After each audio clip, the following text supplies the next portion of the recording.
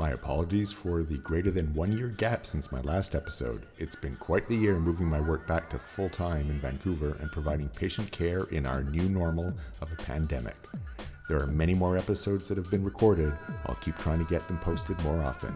Email me at podcast@iguy.org if you would like to be on a future show.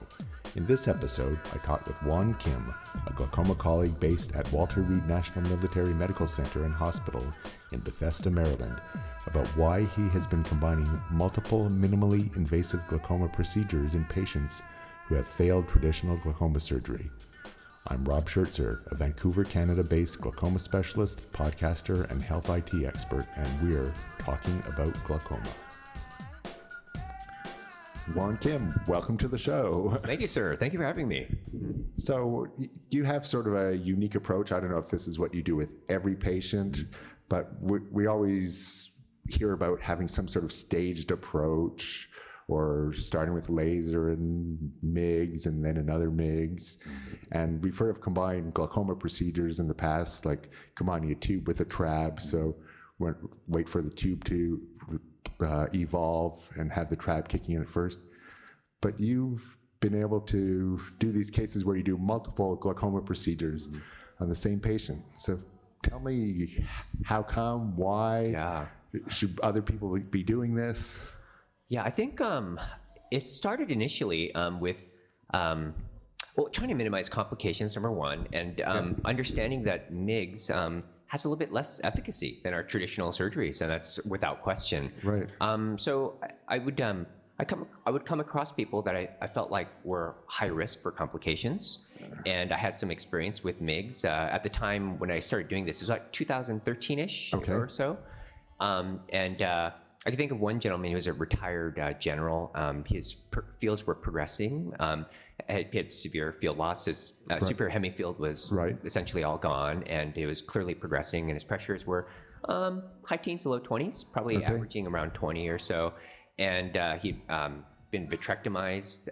He's formerly a high myope before his phaco, and so he had some risk factors for maybe having some complications, with traditional filtration surgery. So he's educated, smart man. He wanted to know his options. So I just sort of gave him my full toolbox, at least what I had at the time. So I had this thing called trabectome. Right. It doesn't typically get pressures in the low teens.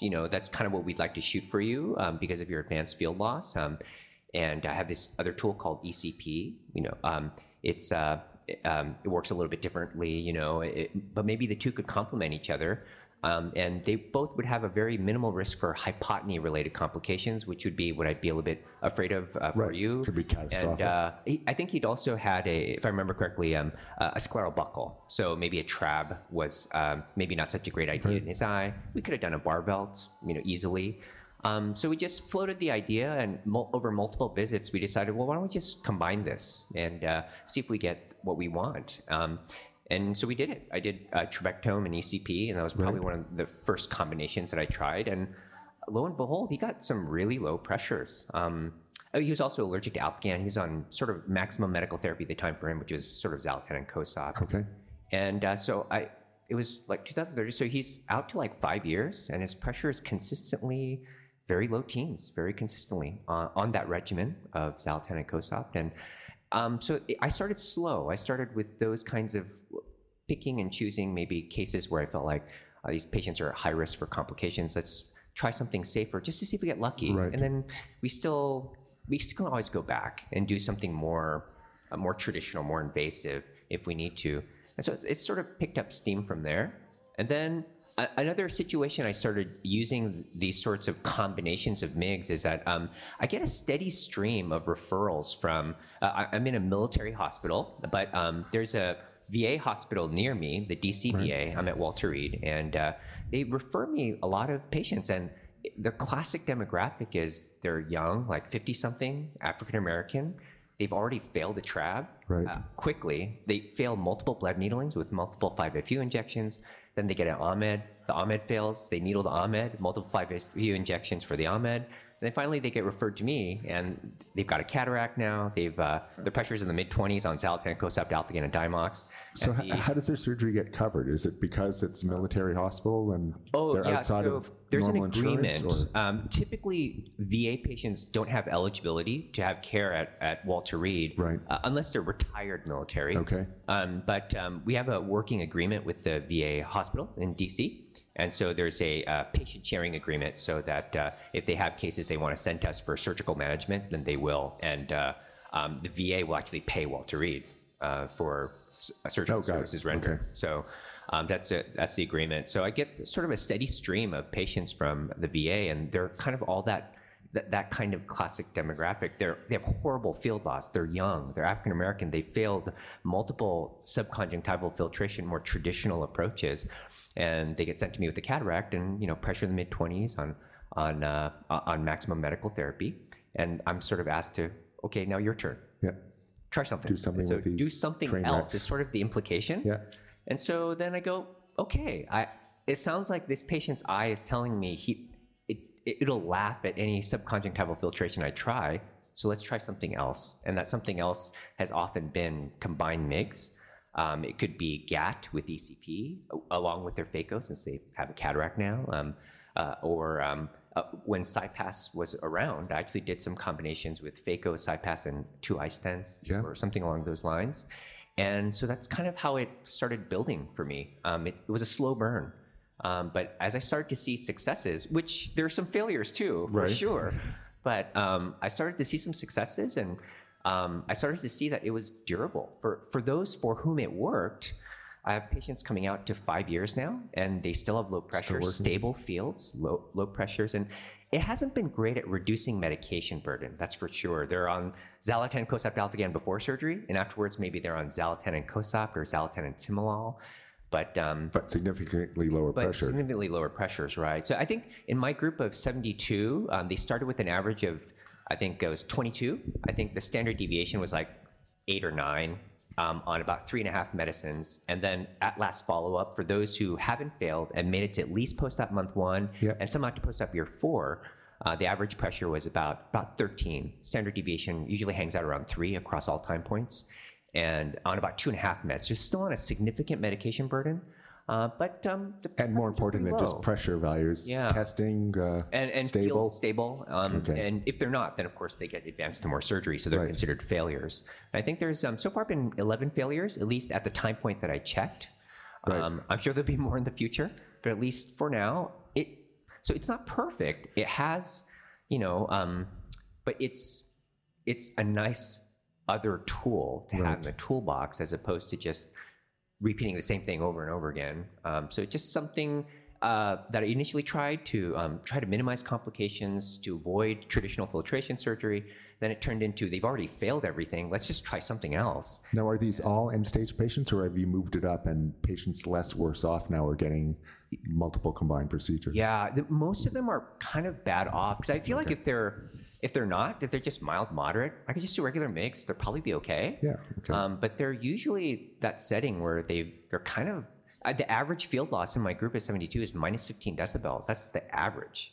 Right, and that leads to another thing in terms of the follow-up for progression. When you get to the minus 15 decibel range, it gets hard to use the visual field for determining progression. That's true. Yeah, and then probably at that point, OCT is semi-useless too, right? They're kind of at the floor on their. That's true. Yeah, but I guess with these patients, from what I can tell, the ones that have succeeded, their fields look stable over. Some have out to 5 years. Right, and with the advanced damage like that too, you would expect if the patients were getting worse, they would be coming into you saying, things are getting worse. Right, that's definitely part of every visit. You have to listen to our patients. Do you feel like you're okay, or do you feel like you're getting worse? And so it's not perfect. It definitely has disappointed me at many times, just like everything else. But it's just another tool in the toolkit, and I think it's been important for me because. Of those reasons, of dealing with patients, a steady stream of patients who've already failed multiple surgeries by the time they get to me. Yeah. And one last question, which you've been asked before, which is, when you're doing the multiple procedures, Yeah. how do you know which one's working? Yeah, I don't. And so I know. Does it matter? Yeah, I remember I was giving the last example in my talk where it was a little bit of a crazy, admittedly, like combination, but I mean, this guy was minus 29 decibels of field loss. He'd already failed 2 subconjunctival filtration surgeries. His pressure was something like 28 to 34 after his Ahmed. Right. And he's 4.5 months out. So I don't think it's just a hypertensive phase anymore. I think he's just failed. So, and he's on Diamox at his pre-op with Xalatan, Timolol, Simbrinza, and Diamox. He was like 22. So he needed a cataract surgery. So I thought, man, this guy needs a low pressure, and he's like failed everything. I'm just going to pull out all the stops. So, to the audience, I know I heard a few chuckles because it seems so ridiculous. But this guy his other eye is a little bit better, but horrible field loss too. Yeah. I'm just fighting to keep this guy seeing. I'm thinking, man, I want to minimize his risk of having to return to the OR again. He's already had multiple surgeries on his other eye too. So I'm thinking, man, I just want to get the lowest pressure I can. I'm just going to pull out all the stops. Yep. So I guess what I could have done to be more cost effective is I could have done gap procedure on the eye, right? Just to get 360 on the Schlemm's canal. Right. But then I thought, I'm going to spill a bunch of blood into this guy's eye.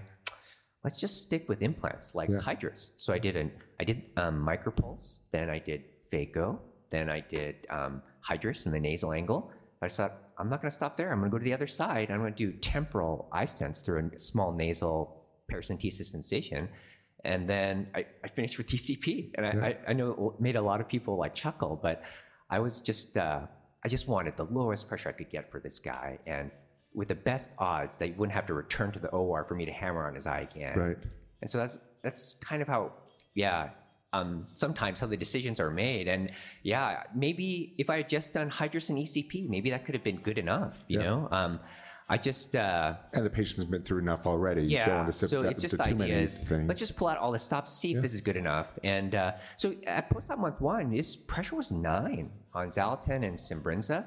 So that's better than Xalatan, Timolol, and Simbrinza and Diamox, I suppose. And so how long a follow-up do you have? Yeah, how long a follow-up do you have so far? Post-op month 1 is the furthest I have for him. He's very recent surgery, but let's see him in 2 years. Yeah, that's right. We'll have to report back. But I have that small group of patients that have made it out to 3, 4, 5 years, and they still have low pressures.